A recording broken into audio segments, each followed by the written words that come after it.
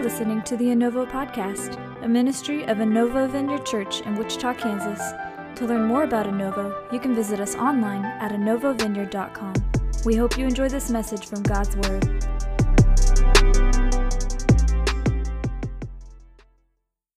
All right. Glad to be able to talk to you today. Have you ever heard the saying that you can pick your friends, but you can't pick your family? You know, that's a very popular saying out there, and it's true when it comes to blood family, but it's not so true when it comes to church family. You know, when you decided to come here to Innovo and make this home, you chose a family, and you made the choice.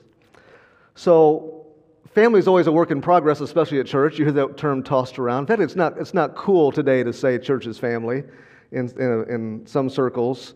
But we're a work in progress, and we're moving more and more towards being family and treating each other like family. And our goal is we want to be a community where people can come in and feel at home, and they can experience the Lord and experience you, because that's a big part of it as well.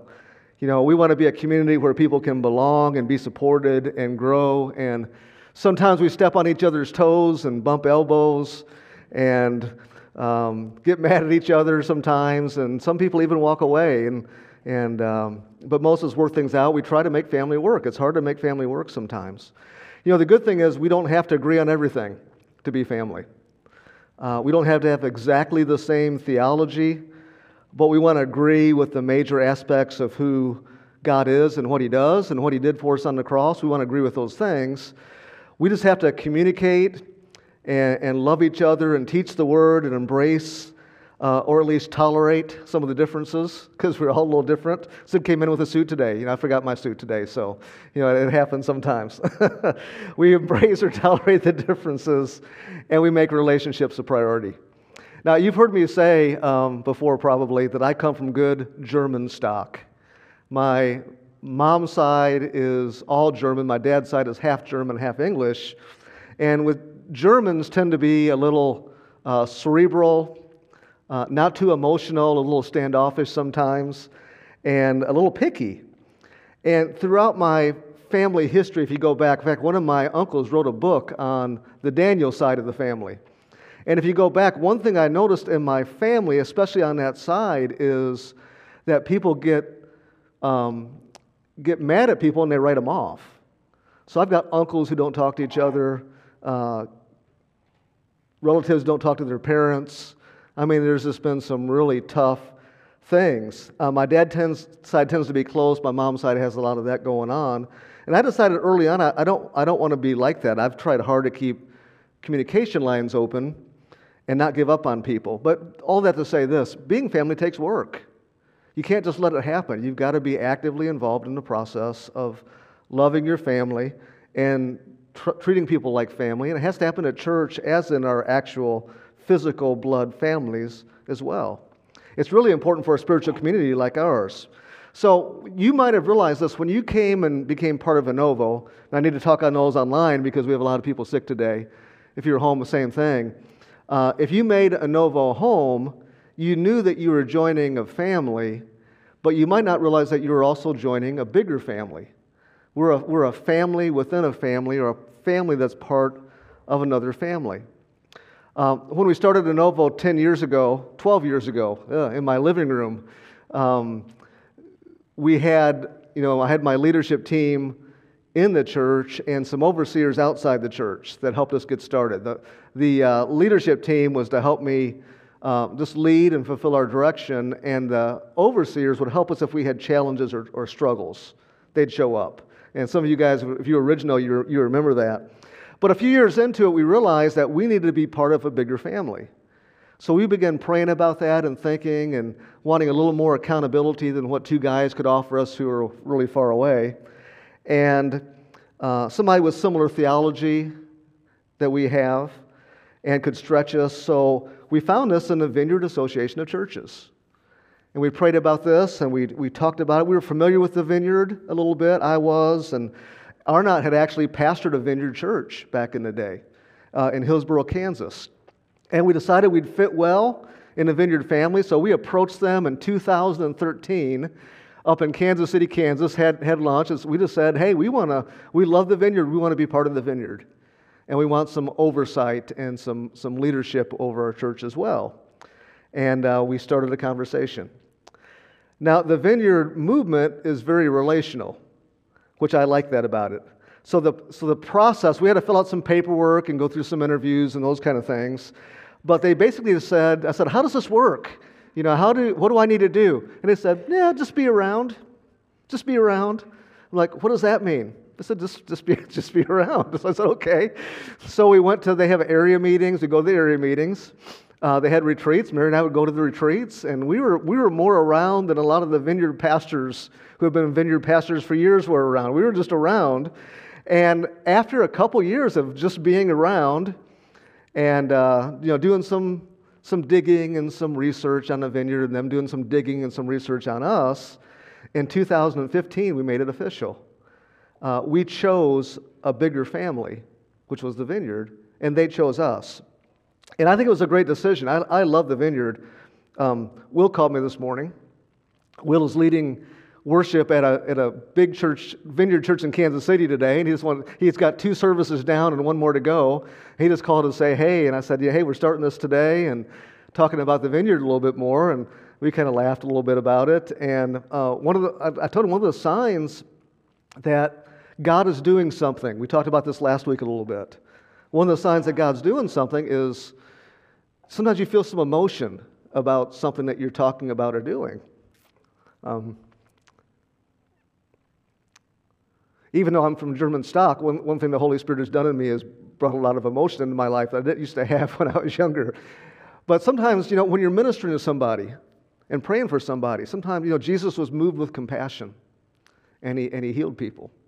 That emotion sometimes and that compassion can be a sign that God's doing something, and we have to pay attention to that. And before and even now, when I think and talk about the vineyard and what God's doing with us and our bigger family, I get that emotion at weird times. I'll watch a video and I'll just start getting all emotional and stuff. And I love the fact that we're part of the vineyard. I love the non-hype way that we approach ministry. It's a vineyard thing. But the power and expectation that God's going to do something is awesome. Not a lot of rules. It's real and it's honest and it's supernatural, but it's natural. And it's just become our bigger family. Much of what we believe was already vineyard to start with, but as we get into it more and more, there's just more confirmation of that. So I think it's important for all of us to understand and know the vineyard because it's part of our family. So we decided we just want to start the year out doing something I haven't talked about the vineyard in a sermon series for 7 years, not since 2015. So we're just going to take a few weeks and we're going to talk about what it means to be part of this bigger family, what the vineyard is, what it means for us. It's going to start showing up more and more in our church, and I'm excited about that. But we want to talk about this DNA that's in us as a movement and make sure we connect the dots. I think when you hear a lot of what we're going to talk about over the next few weeks, you're going to say, yeah, that's us. That's who we are. So today I want to do something it's a little different. It's not as much of a sermon today as a talk. I just want to give us some history of the vineyard movement and where we fit into that and how we minister as part of the vineyard.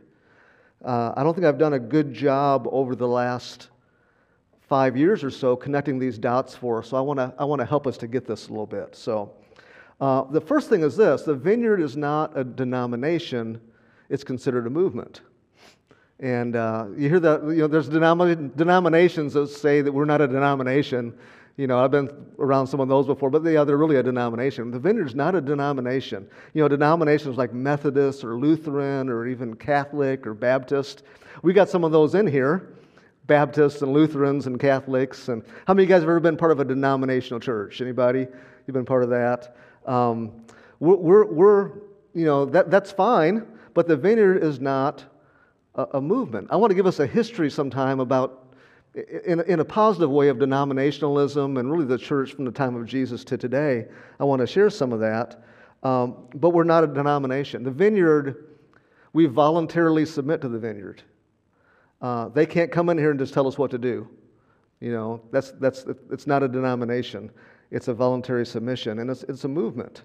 It's a group of people that just came together years ago and decided they were going in a common direction and wanted to submit to each other, and based on belief, and that's what we're doing. And the Vineyard's so cool for us because we get to encourage each other and share ideas and resources and work together to grow God's kingdom, and that's good. One of the things I like about the Vineyard is there's a lot of different distinctives we're going to talk about over the next few weeks, but one is that the Vineyard considers themselves, and we consider ourselves, part of what's called the radical middle. I don't know if you've heard that phrase or not, the radical middle. We consider ourselves halfway between the evangelical world and the charismatic world. We're not charismatic, we're not evangelical, we're right in the middle, drawn from both ideas. For example, I grew up Baptist, which was awesome, and I in that Baptist world, I developed a love for God's Word, and church attendance was part of that. Three to Thrive, 3 times a week we were in church growing up. But definitely a love for the Word. And in the charismatic world, I've been to some Assemblies of God churches. I was on staff at one, and in a Baptist church that the Holy Spirit just hit, and we kind of became Pentecostal, but we were really Baptist, where just an expectation to see God move. That you just know when you pray for somebody to be healed, you just have an expectation that God's actually going to do it. It's just not a theory or an idea. But there's, challenges on all sides, so we just try to draw from both of those, a love for the Word, but also a love for the Holy Spirit. Some churches it's all about the Word, some churches it's all about the Holy Spirit. Both are important to us. We embrace the Word of God, but we also embrace the work of the Holy Spirit. And they're both important and vital. So that's what's called the radical middle. So I'm going to just give us a little bit of a history today. Now, in our distinctives that we share coming up, we're definitely going to show where this is at in the Bible and all these things work together. But today I just want to kind of give us a little history. Now, I gave my life to the Lord Jesus, stepped across the line of faith, however you want to put it, back in the early 70s. That's going back a ways. I was really young. I was 9 years old. And it was in the middle of what was called the Jesus movement, the Jesus People movement. I don't know if you were around for that or heard of that. And it was a revival among young people in the United States where tons of people were giving their life to the Lord Jesus. Young people they were showing up at churches. They were seeking spiritual experience. They were going after God. And they were being delivered from drugs and alcohol and all kinds of things were happening in all different kinds of churches. And I remember seeing this, and thousands, it's estimated probably over 1 million young people gave their life to the Lord in this season. There was a big Vineyard church in town that started with like 1,500 high school students because God was moving across the area and just doing things, and it started with this 1,500 high school students. But this is where I encountered the Lord and began following Him. And it was so funny, even all around the country, people knew something was happening. Jesus was named, for what it's worth, Man of the Year in Time magazine back when this was happening. I mean, people, this is so funny to think about, but everybody knew something was going on. They just didn't know how to define it a lot of times. But thousands of new churches started in this country. It flavored everything across the country, and definitely the church. And the Vineyard movement, which was a movement of young people back in the day. So in 1977, there was a guy who was a rock and roller, musician, jazz musician, heathen, encountered the Lord and gave his life to the Lord. We used to call it getting saved back in the day. He got saved. And just God radically changed his life. And it happened in the context of a Quaker church in Southern California. And he began going to this Quaker church, and everything he knew about following Jesus, he learned from the Quakers. I didn't know what a Quaker was. I had oats for breakfast this morning. I just thought Quaker oats. I'd heard of Quaker oats. I didn't know anything else about Quaker. You're working at a Quaker university. Until I moved to Wichita, I didn't know much about the Quakers. But John Wimber, his name was, began in a Quaker church. And eventually what God was doing through John didn't really fit with the Quakers so much. and they just kind of separated paths a little bit. Back in the day, the Quakers were called the Quakers because the power of God would fall on them, and they would shake in the presence of the Lord. That's where the term Quaker comes from. It's not so much part of their DNA now.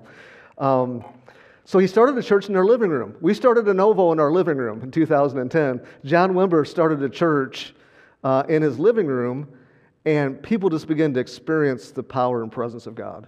And God just came and started doing things, and people were getting healed, and their lives are being transformed. And this thing grew and grew and grew. Pretty soon, there were like 500 people connected with this living room group. Of course, 500 people aren't going to fit in a living room. They did different things at different times. But eventually they realized they needed to organize and officially become a church because so many people were coming. So they joined what was called the Calvary Chapel movement. There's two at least Calvary Chapels here in town, but it started in Southern California, a guy named Chuck Smith. And it was a Jesus People movement, very casual, worship, guitars. It was just different from what was going on in that day. And for the first 4 or 5 years, what John was doing was part of the Calvary Chapel movement. But then over time, the miracles and things taking place in John's living room, the Calvary Chapel is kind of moving away from those things. And here's John and his church moving towards those things. They were becoming more evangelical. John was leading more towards the charismatic. And Chuck Smith pulled John aside one day and he just said, hey, there's this little group going on over here with a guy named Ken Gullickson, who started some churches, real gentle, soft-spoken guy, still alive today. Started a church in Hollywood, California in 1974. And their meeting, and it was young people. Soon they grew to about 7 or 8 churches, and he named these churches the Vineyard. And he based this on 2 scriptures. I'm going to read these, Isaiah 27, 2 and 3. In that day, sing about the fruitful vineyard. I, the Lord, will watch over it, watering it carefully. Day and night I will watch so no one can harm it. And then John 15:5. Yes, I am the vine, and you are the branches, Jesus said. Those who remain in me, and I in them, will produce much fruit, for apart from me you can do nothing. The vineyard churches he started were very much about relationship with the Lord. And so John goes to Ken and says, hey, I think we're leaving the Calvary Chapel. I think they kind of give us the left foot of fellowship, as they say, and they're wanting us to move on. We want to kind of join what you're doing. And Ken knew John. He said, John, why don't you come and lead it? So John became the leader of the Vineyard movement in Southern California in 1982. That's when it happened. And at the same time, I know this is a lot of history today, at the same time, John was invited to Fuller Theological Seminary, a very well-respected seminary in Southern California, and it said, come and do a class on church growth and signs and wonders.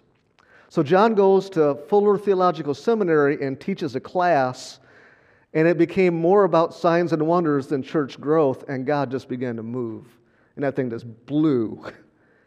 And pretty soon, it's the biggest class in the history of Fuller Theological Seminary. People were coming from all over the world to get involved in this class as God was moving. And it went on for 2 or 3 years, and news organizations are coming and reporting on it. It was just so different. It was just on fire. And as happens, the other professors, since this thing was so popular, weren't that crazy about it. They weren't sure about everything going on, so they eventually shut it down. But that kind of put the Vineyard on the map worldwide. And the Vineyard Church began to grow and spread. Now, John Wimber, this is some things I really want us to know. John Wimber began to rethink what church should be. A lot of things we do today, like electric guitars and drums in church, that didn't happen when I was a kid.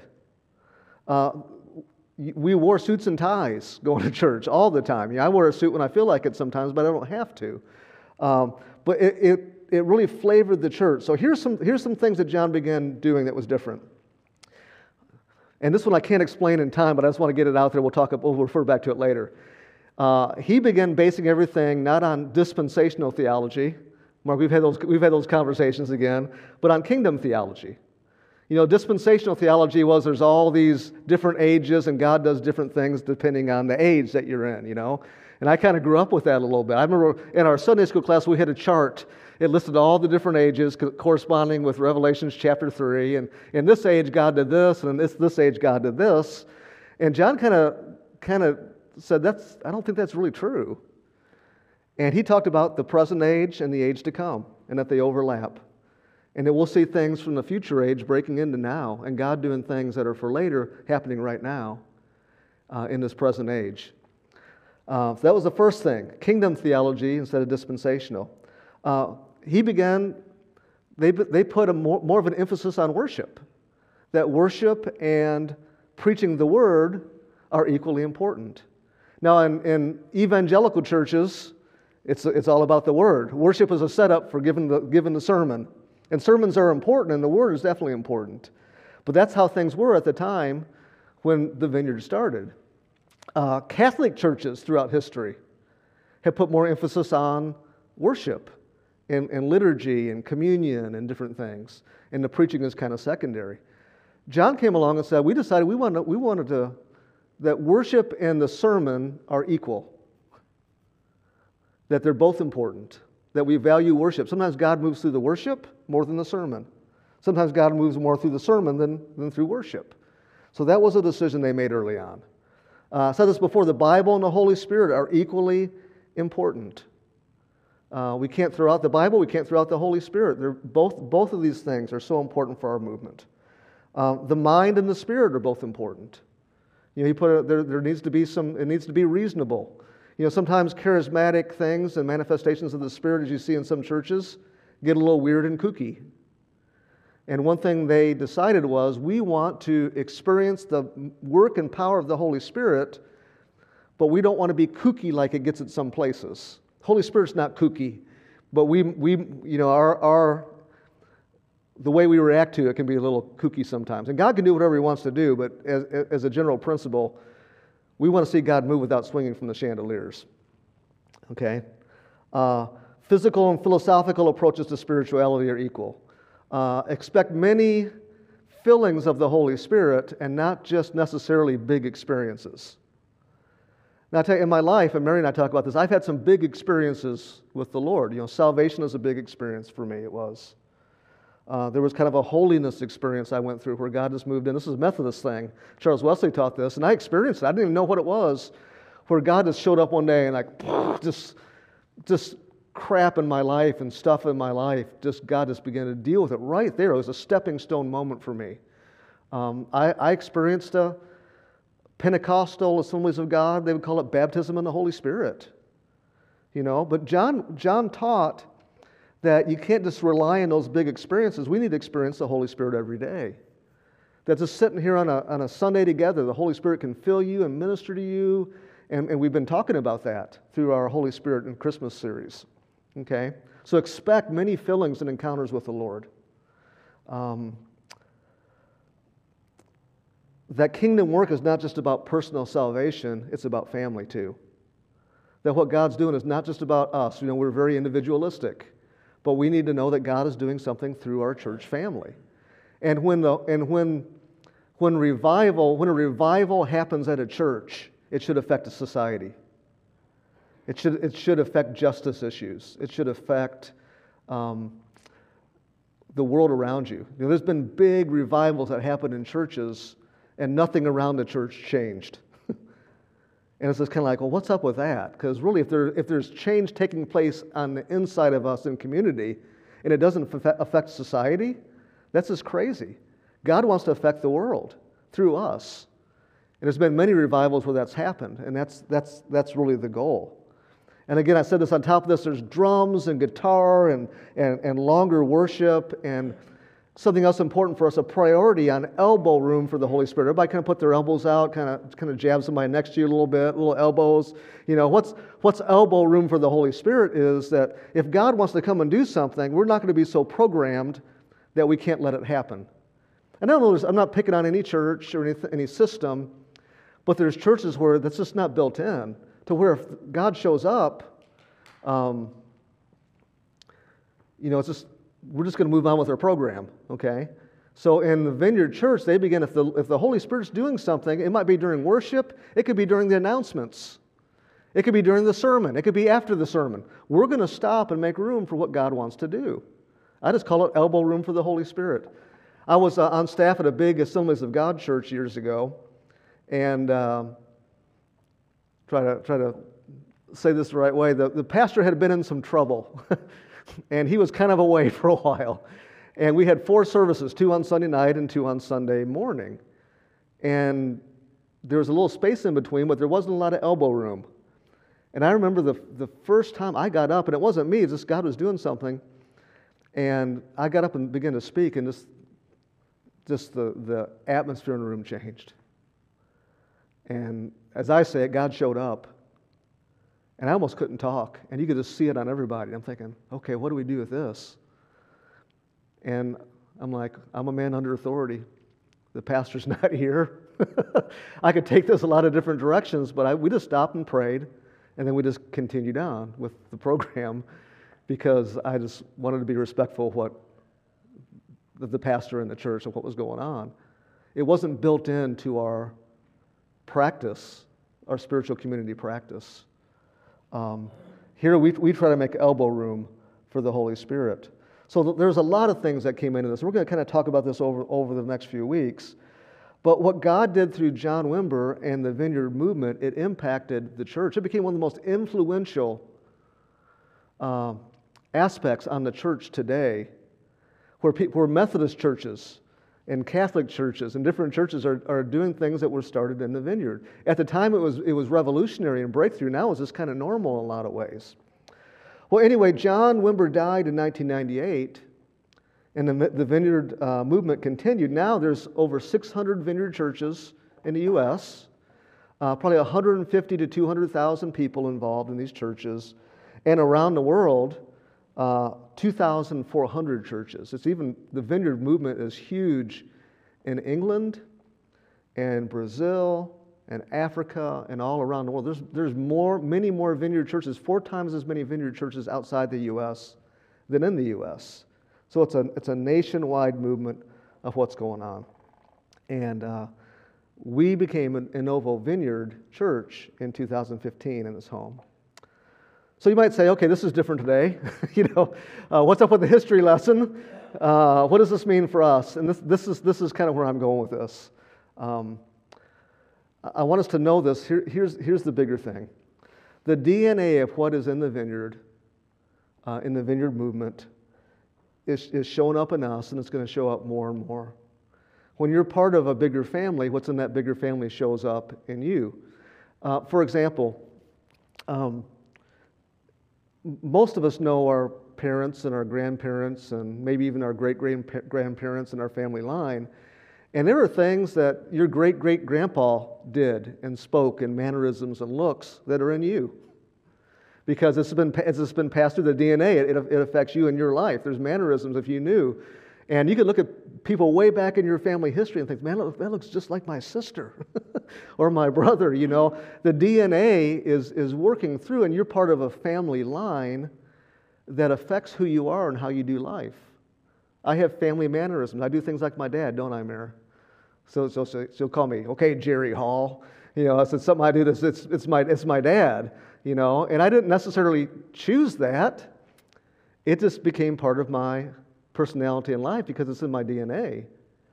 And there's things in our DNA, even though we were kind of grafted into the Vineyard. That's a biblical principle. The Gentiles were grafted in, and now it's the church. It's different. But we were grafted into the Vineyard.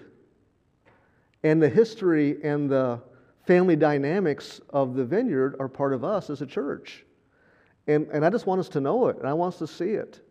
And it doesn't mean we love everything, that everything's perfect about the Vineyard. It's not. It's just there's many great movements out there right now.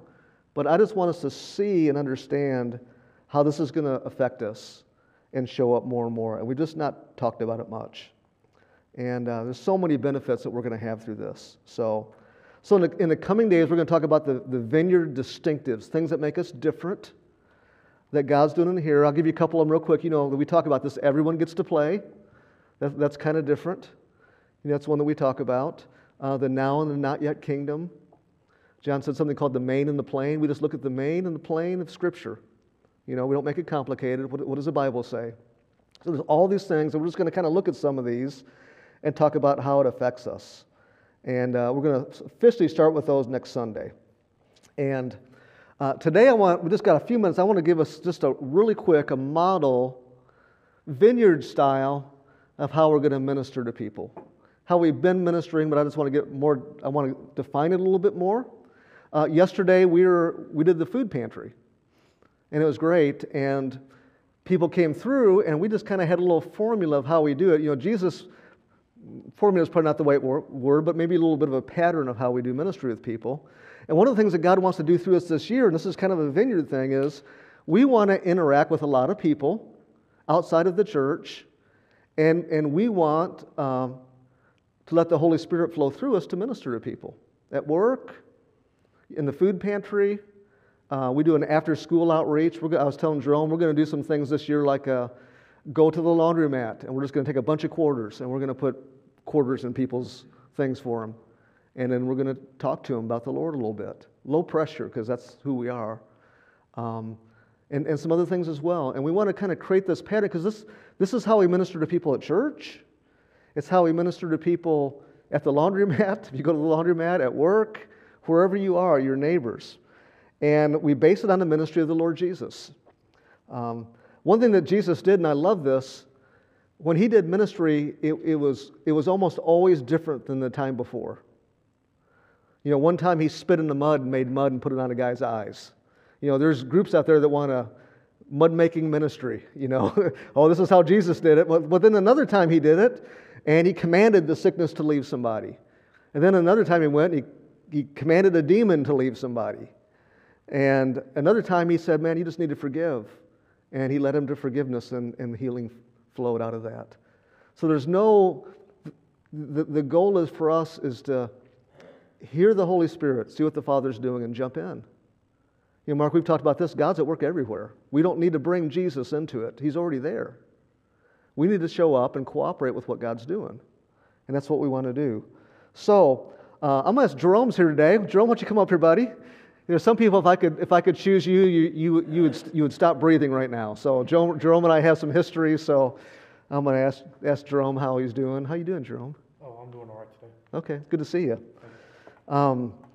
So the kind of a it's the five-step vineyard prayer model. I thought we'll just do this today, get it out there, and then we're going to continue with our series next week. So step number one, if we want to minister to somebody, let's say we're at the laundromat. Let's do this one. Let's do the laundromat. It kind of just came to me. And you're going to the laundromat? Did you go there and wash some clothes? Okay, I've been there too. And maybe Jerome's there and he's washing some clothes, and he's got 2 or 3 little babies with him, and he's got the whole family there. So I'm picking on you.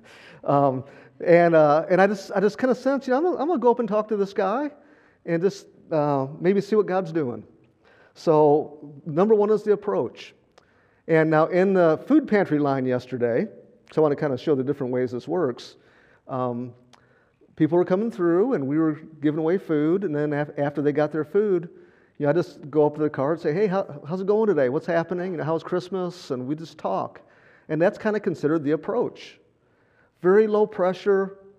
God loves people. We want to be respectful of people. I've been in situations where evangelism was high-pressure sales. And I've never liked that. I've been to food pantries where you got to jump through a million hoops before you get your food and accept Jesus 3 times and maybe get baptized a time or two, and I've never liked that. The approach is a very respectful, honoring to the person. We're here to serve people. And you just go up and just say, hey, I'm Greg. What's your name? How you doing? So how are you doing, sir? Oh, I'm all right. Good. What's your name? My name is Jerome. Jerome. How do you spell that? J. No, I would do that. And we just talk like, well, how's your day going? You come here a lot, we just kind of talk a little bit, and it's just considered the approach. And then we want to be friendly and just build some relationship, and we can. There's different ways that it can go from here. One, and I'll do this with people. I do this at the food pantry. It's can I pray for you approach. Hey, we're talking, and Jerome might kind of drop that. Man, I've been having these headaches lately. It's been kind of miserable, but I made it here to the laundromat today, and And I'll just say, well, hey, can I pray for you? That's an approach. Maybe I come in and Jerome has hurt his back and he's all bent over and he's trying to get his laundry and you can tell he's hurting. And so I might say, hey man, let me help you with that. And what's wrong? I've noticed that you're kind of bent over a little bit. What's going on? And you might say, well man, I hurt my back at work this week or something. Or another approach could be, and this is intimidating, but I want to say it because this is kind of how we do it. God shows me something about Jerome that I shouldn't know. It's called a word of knowledge. We're going to talk about this in our spiritual gifts class that we're doing starting a week from Wednesday.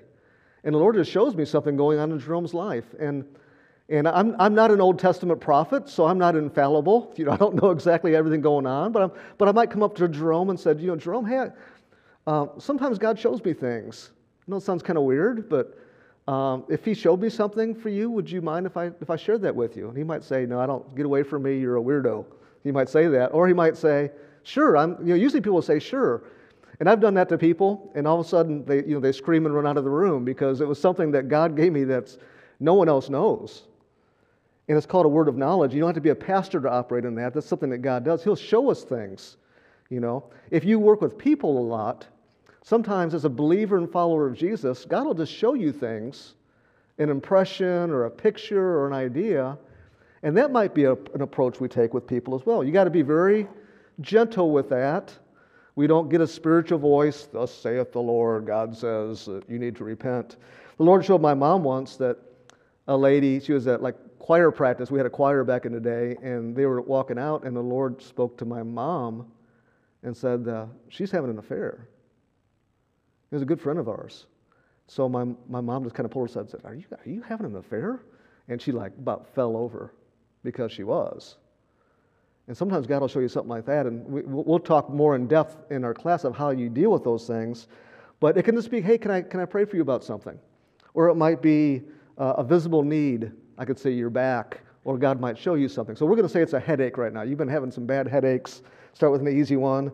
And so I'm going to say, well, step number 2 is ask. I'm just going to say, well, tell me about that. What's been going on? And tell me about your headaches. Oh, I've been having some minor headaches about in the mid-afternoon. Okay. I could make some jokes, but I'm not going to do that. Maybe let's say it's stress related, and you're at work, and then man, the pressure builds, and something's going on, and this head starts hurting or something, or whatever. So I'm going to say, well, how long have you been having these? Oh, for about 2 months now. Okay, 2 months. Do you know what caused it? Did something happen that caused it, or what do you think's going on? I can't identify it. Okay. Something that popped up. Okay. The Holy Spirit told me it was stress, but I'm not going to say that to you right now.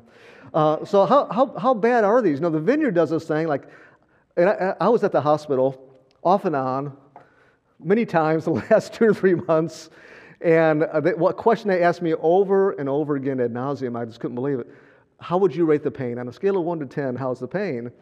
And there were times my pain was a 10 and I'm in tears and making noises, and there's times it was a 5. So one thing you can say, well, Jerome, on a kind of scale of 1 to 10, how bad are the headaches? 6. Okay, it's a 6, okay. So it's kind of bothering the way you can, is it impairing the way that you do life? And It is. okay, so I'll say, okay, well, then the Vineyard thing that we always do is this. This is step number 3, and it's pray. Hey, could I pray for you? Is there anything I need to do? No, I'll walk you through it. Okay. And I'll say, can I? And they'll say, oh yeah, because normally when a Christian says that, it means, well, when I go home, I'll be praying for you. But what we say is, well, hey, can I pray for you? And they'll say, well, can I pray for you right now? We call it the 7 words. And I'll say, well, can I pray for you right now? That'd be fine. Okay, great. And when you're praying for somebody in public, at the food pantry, at the laundromat, you don't want to make it a holy huddle. You don't want to make it some big. You don't want to embarrass the person. You don't want to raise your hand and start speaking loud or whatever. It's conversational. A lot of times when I pray for somebody, if I'm going to pray for Jerome's headaches, I'm going to keep my eyes open. It's going to be a 15 to 30 second prayer where I'm just going to speak to what's going on in Jerome's life, and I'm going to pray for him. And all we're doing is we're giving God a chance to get involved in a person's life. This is a Vineyard, part of the Vineyard training. So I'll say, do you mind if I put my hand on your shoulder? So sometimes people, if there's an affected area of the body, they'll put their hand on that part of the body. That could get kind of weird. If you're a man praying for a woman, I would suggest you don't put your hand on them. But since Jerome's a dude and I'm a dude, I'm gonna put my hand on his shoulder, and I just might do a quick prayer. I'll say, Holy Spirit, thank you for Jerome. Just invite you to come and just minister to him right now. And Lord, these headaches have been bothering him. I just command these headaches to go in Jesus' name. And God, come and minister him. Amen. Just a quick little 30-second, unless you see God doing something different, we just 30-second prayers. Real easy, not embarrassing. And then after that, I might say, and we don't be pushy with this. We're not pushy like, can I pray for you right now? Jerome says, I don't really feel comfortable with that. You know what I'd say? Well, when I get home tonight, can I pray for you? Mind if I just pray for you at home when I'm home? He said, sure, go ahead. But if someone, you can tell, our goal is not to pressure people or be the Bible thumper or, we just want to pray for people. So after I pray for Jerome, I'm like, well, how are you feeling? Do you feel any change? Oh, yeah, pain's down to about a 2 now. Okay, so, if that's the case, we'd say, well, that's great, man. Let's celebrate that. Or maybe it says, no, I feel about the same. I might say, depending on the time, well, can I pray for you again? And we just pray again. Or he might say, man, I just felt, I don't know, when you started praying, I just felt warm, or your hand got hot, or all different kinds of things the Holy Spirit can do. There's no certain way. Like I said, Jesus spit in the mud and put mud on the guy's eyes. He did it. It was always different. We don't want to get into formulas. We want to listen to what the Holy Spirit is doing, and we want to pray for people and let God just work. He's already at work in Jerome. I'm just here just to kind of, for God to use me and just take away these headaches. And a lot of times, so we assess what God's doing, and then we explain at the end. If something happened, and says, well, sometimes, God's always at work. But maybe if you're not feeling anything, it's okay. Maybe God's doing something, and we'll see what happens. And sometimes people get healed later, and things happen. Sometimes nothing happens, and we're not in control. It's not my job to make something happen. It's not your job to make something happen. We just pray, and the Holy Spirit's at work. Maybe God did something, and maybe I don't know where Jerome is with the Lord, and I might say something. If God could heal your headaches, He can also heal broken things in our lives, and He wants us to know Him, and we can just go that direction and talk about that as well. But sometimes we connect the dots for people just to help them know that God loves you and He cares about you and He's at work, and we draw them a little bit.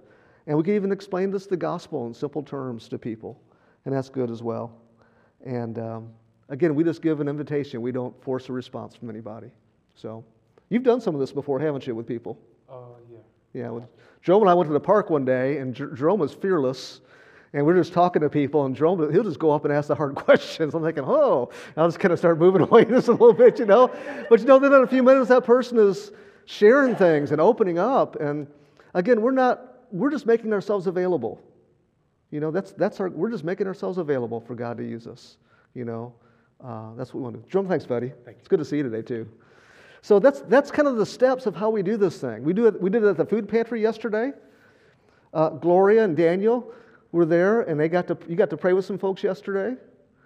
And sometimes we're praying for people, and I prayed for some folks too. And sometimes I'm praying for them, and I feel like the Lord's kind of shown me something specific about their life. A lot of times I won't even just point it out. I'll just pray it.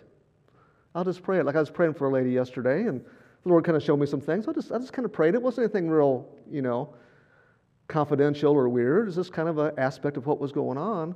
And she kind of, after we prayed, she kind of looked at me like, how'd you know that? And, we have a conversation. So anyway, let me make sure I get the alliterated, that's not alliterated, but the 5 steps. We approach, we ask people how they're doing. We pray for them. We ask them, how are you feeling now? And then if there's time, we explain kind of what God was doing or how these things can work. And the goal is, and we've talked about this many times, this is part of our Vineyard heritage, is that the Lord wants us to affect people around us. He wants to impact people. He wants people to know Him and have a relationship with Him in this life. He wants them to know. So we just want to be involved. And ministry and practice happens in this building. This is where we practice and we learn and we make mistakes. And the good thing about this is, not the good thing, but the honest thing about this is, we're not infallible. We're going to make mistakes. And I'll think I've heard from the Lord sometimes, and maybe it's not. And there'll be times I'm not thinking I'm hearing from the Lord, but I am. We're just very humble. We're here to serve people, and we're here to love them, and do whatever we can to help them within reason. And that's what we want to do. So, out of time, worship team, why don't you guys come up? And at our spiritual gift classes we're going to do here soon, we're going to take some time and we're going to practice. And we're going to just kind of try, just hearing from the Lord and praying for each other and doing some of those things. We'll have a little bit more time, but that's one thing that we're going to do for sure. So let me pray for us right now, and we're going to take a moment to worship. And maybe part of our practice is, if maybe you're here today and you feel God doing something in your life today, and you want prayer for something, we would love to pray for you today. So let me pray. Holy Spirit, we just give you just our morning and our time. We thank you that you're here, that you care about us, that you're at work, and that you love us. Lord, we thank you for the vineyard and the heritage that we've been grafted into. And Lord, those great things from the vineyard, man, bring them here, Lord. Let them just show up in our fellowship, in our church, in our relationships. Lord, we want to be impactful to the world through the gospel, through the Holy Spirit. So God, thank you for that. Lord, today, if there's anything that you're wanting to do in us, Lord, just show us what you want today. Lord, I bless us all as we're gonna go today out into our families, into work tomorrow, and into our neighborhoods. So Holy Spirit, just make us more aware of how to build relationships and see you work and move through people. God, I thank you for who you are and for all you're doing. In Jesus' awesome name, amen. Amen.